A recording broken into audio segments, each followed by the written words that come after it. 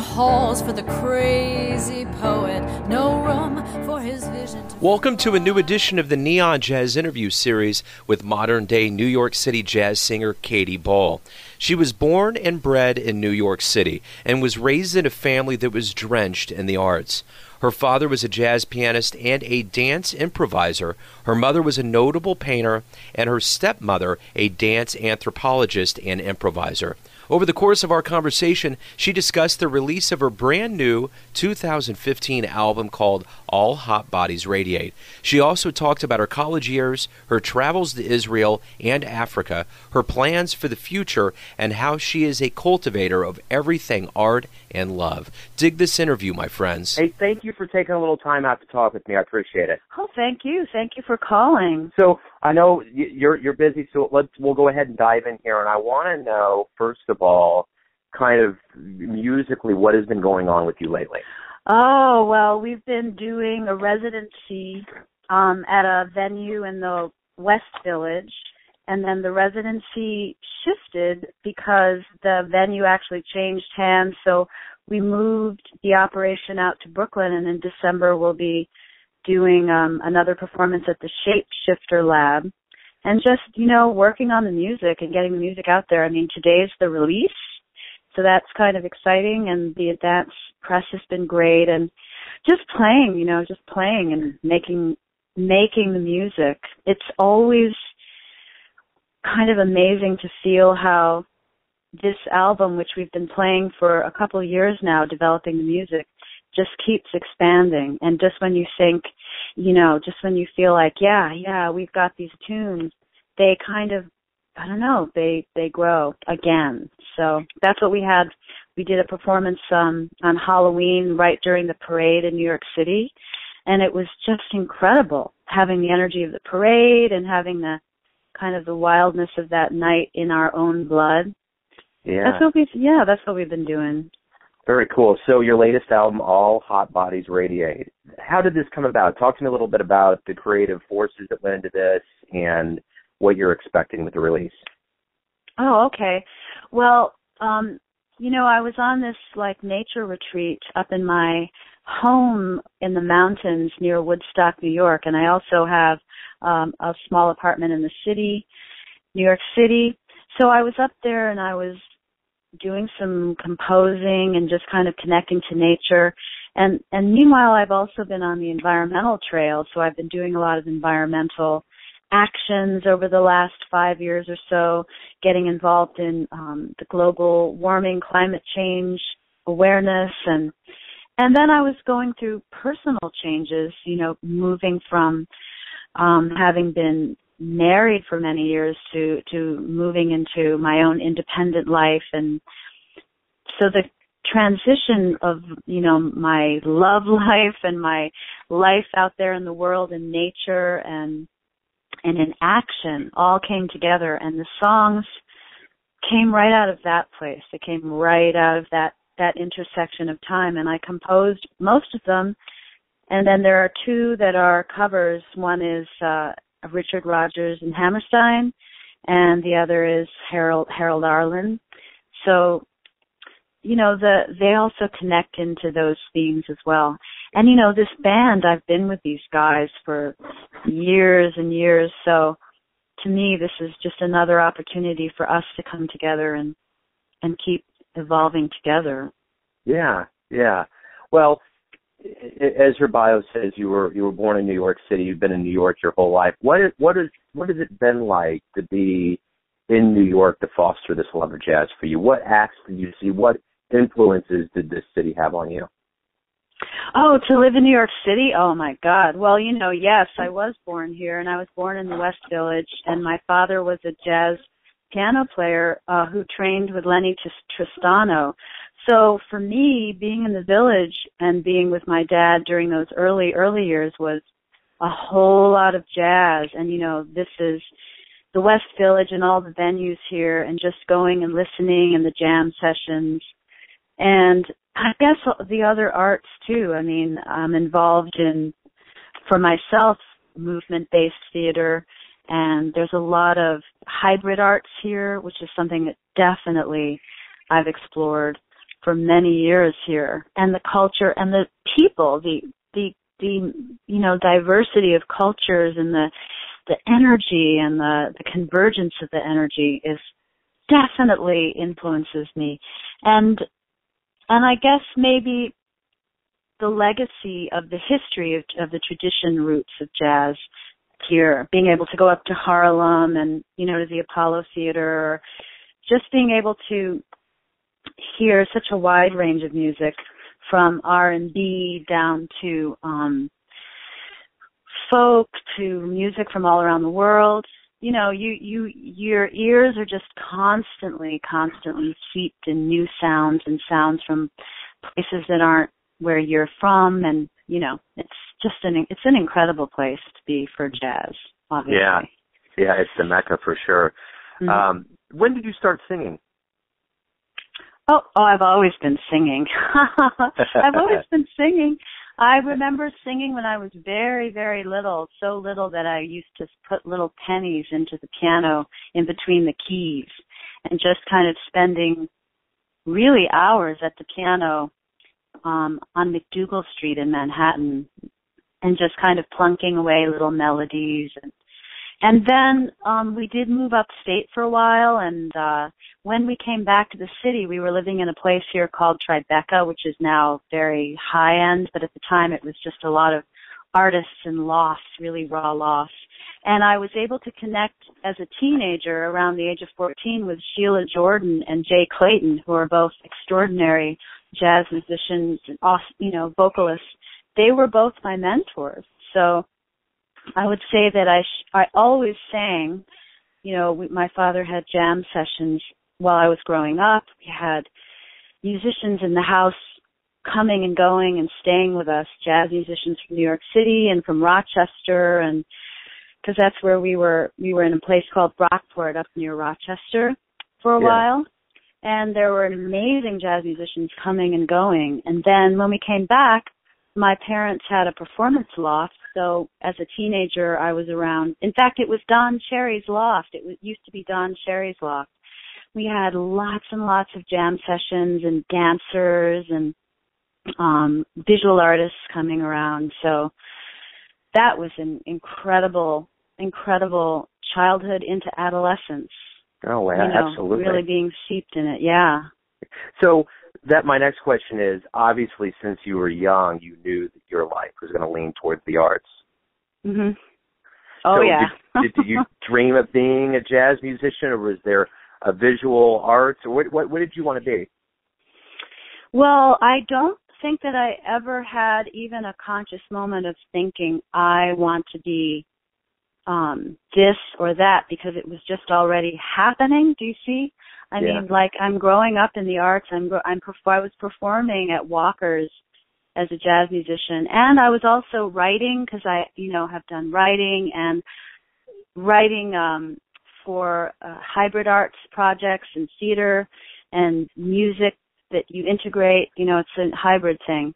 So, like, over time, this was just my identity, I guess. I don't ever remember thinking I want to be. I do remember my voice coach, Chuck Jones, who's a speaking voice coach, once said to me, you could actually coach, the speaking voice vocal production and integrate singing, and I thought, oh, well, I could do that. That's one way to earn a living, and it happens to be something I love, and so I do remember aspiring to really develop that as well. But the other I've just always produced. I've had projects that I've written and directed and integrated musicians into, produced, and I've produced them, and I came from a family of artists who made their own work, and for over 25 years they created a performance space. So it never even occurred to me, to do anything else, because that just was such a part of, I guess, my upbringing. My mother's a visual artist, and my father and my stepmom were also dancers. They were modern dancers. So between the jazz and the dance and the visual arts, I think it was a done deal. Yeah, I would say so. I would say so. One of the big things that's pointed out in your biography is how instrumental Jay Clayton and Sheila Jordan were on you deciding to get into jazz. What was it specifically about their influence that really motivated you to kind of go to clubs and to kind of get into jazz? Well, I think it had to do with just the fact that I was at an age where they would say things to me like, do you want to come sit in at the Tin Palace? Do you want to come sing at Phoebe's? Do you want to come, they would invite me, and they would bring some of their workshop students into venues. I was already singing with my father, the jazz piano player, at Walker's, so I had a regular gig there, but, the idea that slowly but surely it just, it gets into your heart. It gets into your heart. And they really encouraged me. They just kept saying, you've got something to offer, really put it out there. And my journey has included these other forms of the arts as well. So I think, though, there was a certain moment in time when I was working on a project and I was integrating jazz musicians when I was in my early to mid-20s, I guess. And the project just was so fantastic. And the musicians said, hey, let's, get into some clubs together. And I had been working more in hybrid arts theater environments at that time, but they said, bring it back around to the clubs. And so there've been I think I've cycled through that phase and into a phase of more integrated arts, and now I'm, probably landing more as a performer in the realm of jazz as a performer. Sure. So yeah.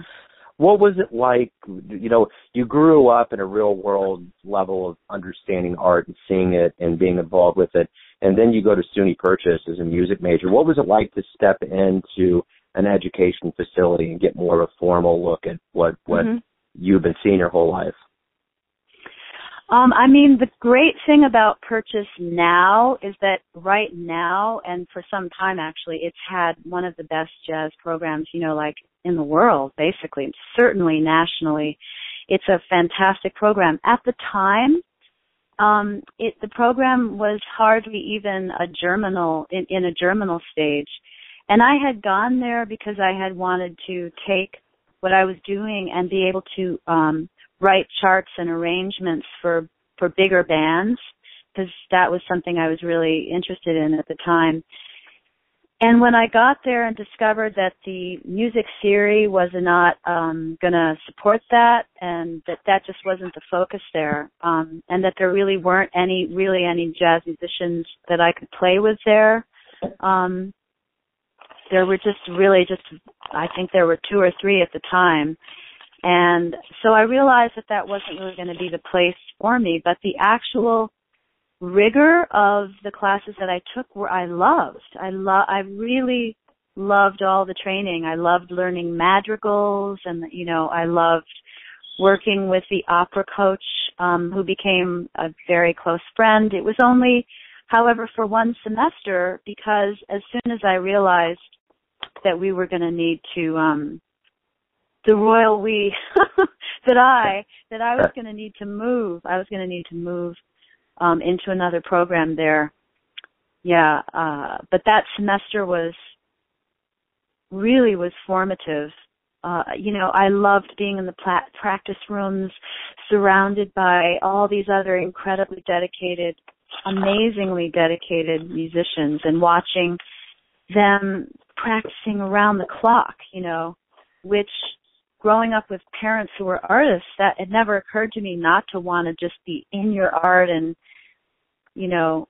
and practicing and exploring and jamming. So I loved their dedication, and yeah, I really enjoyed it. I think if you're in an institution and say in a jazz institution where there's an equal amount of time with the improvisational piece and the exploratory, and if you're getting out to hear things live and listening live, going into venues and hearing musicians who are a little bit more seasoned and experienced, then I think there's so much wonderful support that structure can give you. But at the end of the day, if you're not ever getting out to hear any real live music, I would be concerned because I think so much of this comes through the ears. Do you agree? Do you think that's true? Absolutely. Yeah. And Kansas City kind of has their own level of renaissance going on. I mean, every night there's always clubs that are hopping, and when you see it live, I mean, and the true essence of jazz is improv. I mean, Sonny Rollins has always kind of bemoaned the fact that he goes into studios. He'd rather do it live, and I think that the essence, the cornerstone of jazz is that it is improv. It's going to be done one way the one time that you hear it live, and it'll probably deviate and be a little different the next time. So, yeah, you're going to get the entire plethora of flavors from your live experience. I mean, but at the same time, it's always good to listen to Kind of Blue each time and all of these albums and see how they kind of mutate in their colorful blend in your brain. But yeah, the live experience is definitely the way to go. I agree. I agree. But the recordings that capture those incredible live sessions, or the studio sessions where the live energy is really present and where people are really, really cutting loose and taking those risks to listen and to be in the moment that way in jazz, those are timeless. I agree. You can listen to those again and again, and you feel like you're in a live event in some ways. Yeah. But this, when students get passionate about hearing the live music, I think they start taking more risks themselves, and then anything that might feel a little bit boxed in within a conservatory really gets loosened up, and it's a nice balance. It's a yin-yang, Yeah, absolutely. Yeah. So when you got out of college, you traveled. You went to Israel, you went to Europe, and then you came back to New York. So speaking of seeing things live, getting out and experiencing a whole other parts of this world, what was that like? Whoa, well, that was incredible. I had been to Africa when I was 12, which completely changed my life, being in Africa. My father and my stepmother were dancing with the Ghanaian dance ensemble, and so we actually went through Europe and then went into Africa at the end and spent some time in Ghana. But when I went again just after college, which is what you're asking about, I have to say that it was extraordinary. I mean, everywhere I went, I heard as much indigenous local music as I could, local folk music, we even went into some of the spiritual institutions. We wanted to my friend and I, my dear, dear friend, and I wanted to really hear as much music and see as much art as we could, So in Portugal, we heard the fado, and in Barcelona, we went and watched some flamenco, and it was incredible. And of course, in Israel, I think that was the first time when I really felt like this is really an unfamiliar landscape, and the language and the sound and even the light, like the light itself was so different, the sand and so I feel like Frank Kimbrough, the piano player, who's also a beautiful composer, and I've worked with him many times. He's on some of my recordings. Frank is now teaching at Juilliard, and at one point we were working together, and he said, if you keep your ears open and, just keep having experiences, that's what comes into the music as much. And he said, you can focus on theory to a certain extent, but in a sense there isn't theory, because there might be some fundamental things that you need to know, but what you really need more than anything is open ears and getting the earplugs out of your ears and getting your, listening to the birds, listening to the sounds. So that trip was very, very beautifully sonic. Every culture had a different sonic quality. It was amazing. Yeah. Amazing. So give me an idea up to this point in 2015 about your professional career between the recordings and kind of your general ascent to where you are right now. Mm-hmm.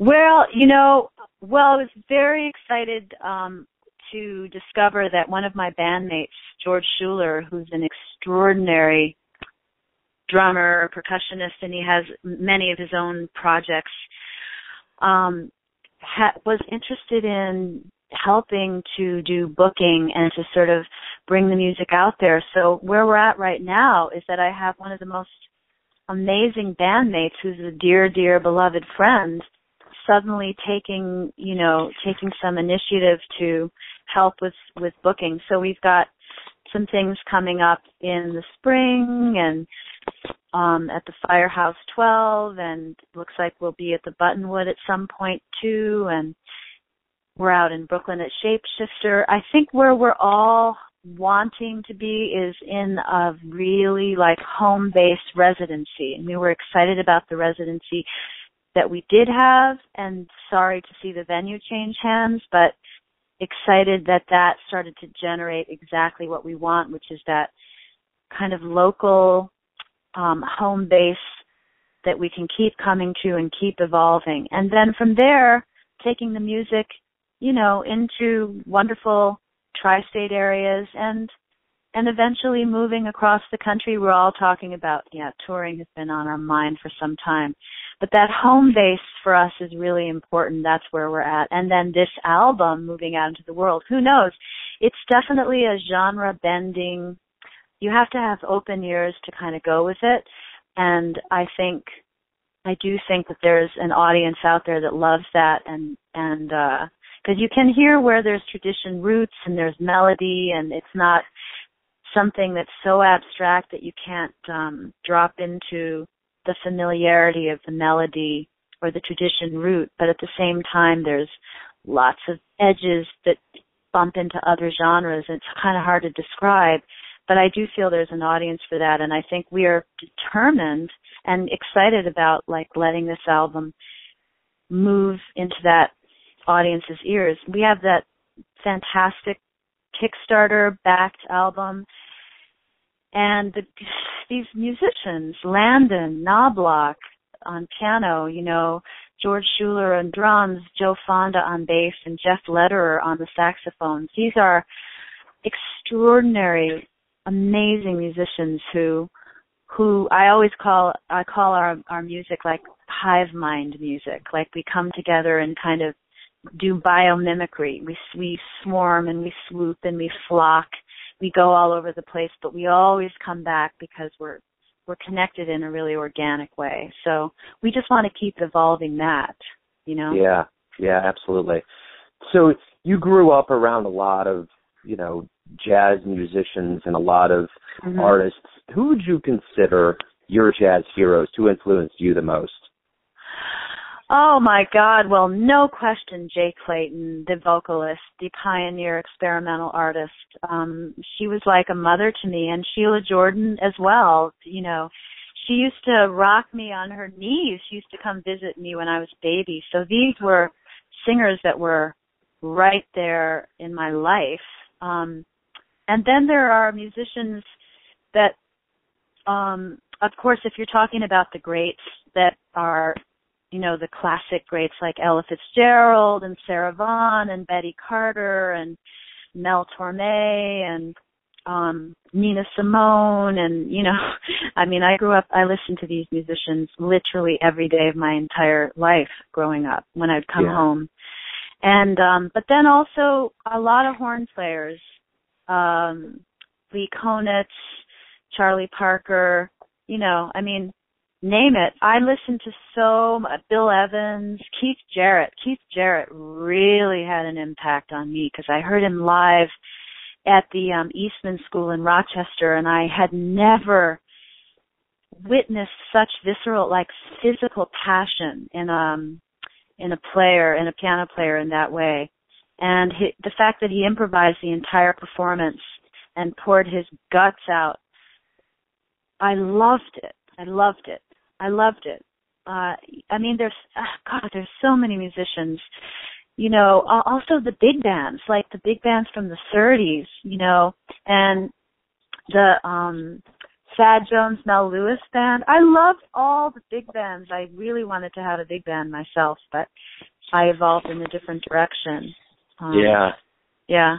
Well, let's whittle this list down a little bit here. If you could go back in time, get to a time machine, the Immaculate DeLorean, and go back and witness a show and witness it at a certain place, where would you go? Who would you see? Whoa. What a great question. Thank you. God. Oh, no, so many things are moving through my mind right now. You can pick a few. We don't have to have the penultimate. Well, if I could have been in any of the audiences of Billie Holiday, of course, and really been up close, that would have been just incredible, I'm sure. Oh my God! And Charlie Parker. I mean, to have been able to, or John Coltrane, or Miles Davis, to have been in any of their performances in the thinking about like the 1940s and the 1950s and that transition, swing, bebop, and moving into that territory, but just I don't know, any one of those performances would have been incredible to me. I can't limit it. Yeah. No, I understand. I think one of the reasons why this question kind of came into being is being here in KC and being next to 18 and Vine, and I've been down there, and I just, you can just feel what was going on at the time, and to think about that, from Charlie Parker all the way on to anybody as the Paris was playing, it would have been amazing to catch a show there. So let me ask you this. It's a simple question, but it's something that has substance to it. Why do you love jazz?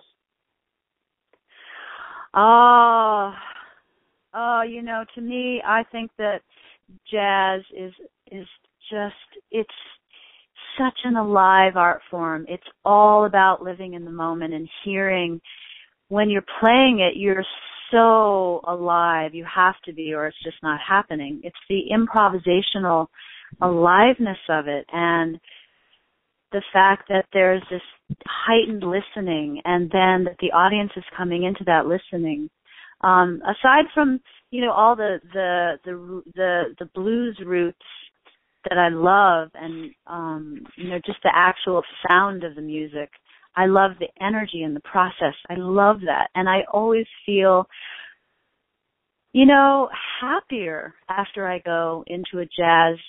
Like if I go to the Village Vanguard, and I remember one night I went to hear Joe Lovano at the Vanguard with my editor, because I do have a jazz column that I write for in the New York City Jazz Record here in New York, and I get to write about jazz vocalists, and really it's a totally supportive, I'm not a critic, I'm just supporting vocalists as much as I can, and I went to hear Joe Lovano, and it was just, I physically could feel the happiness in my heart. I could actually feel myself, my spirit lifting, the woes of the day kind of melting away, and this sense of connectedness, the sense of connectedness to the people around you.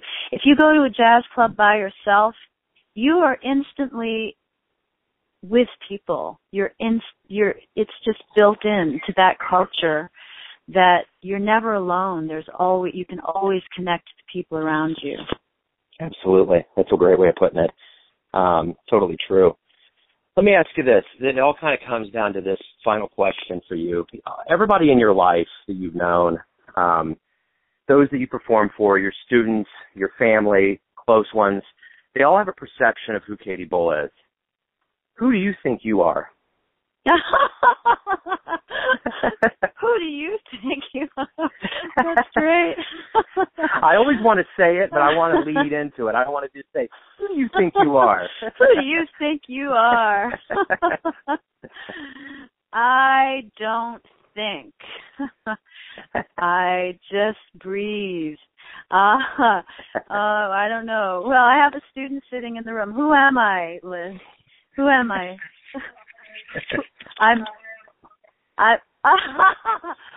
Oh, I'm the mother of all things good. Is that what you said? I'm There the you go. mother. I'm a nurturing artist. I am. It's true. You know what? It's true. That's a darn good way to look at it. I love to garden, and I love to make music, and I do love to nurture. The process. I'm all about the process. Yeah. And love. I'm about love. Love people. Yeah. Well, the beauty is in the eye of the beholder, so I'm glad that there was batons you could toss on this question here. You got in the room and somebody could be able to put that out there. That's great. That right there is a perfect way to us to kind of wrap the interview up. And again, thank you for taking some time out and being honest with me and giving me your story. Oh, thank you. Thank you so much. I really am honored. I truly, really am. Thanks for listening and tuning in to yet another Neon Jazz interview, where we give you a bit of insight into the finest players in New York, Kansas City, and spots all over the world, giving fans all that jazz. And thanks to Katie Bull for her voice, her passion, and all that taste in music. If you want to hear more interviews, go to Famous Interviews with Joe Domino on the iTunes Store, or visit theneonjazz.blogspot.com for all things neon jazz. Until next time, enjoy the music, my friends. A rising sun.